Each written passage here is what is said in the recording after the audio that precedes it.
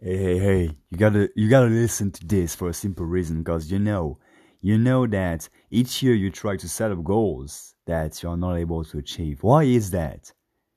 Let me tell you why. The only reason you're not able to hit your goals is because you're not making it a priority every day. You think that only focusing on your goals once a year, one day out of 365 days is gonna be enough?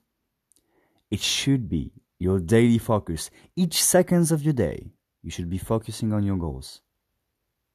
Do this, and it will change your life forever. And 2021 will be your best year ever. Do that. Write your goals down in the morning and before going to bed. First thing you do in the morning and last thing you do from your day. Do that every day. Takes what?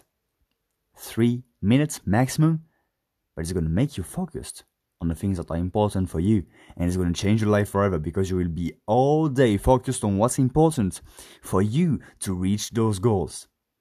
Get after it. Have a nice Christmas.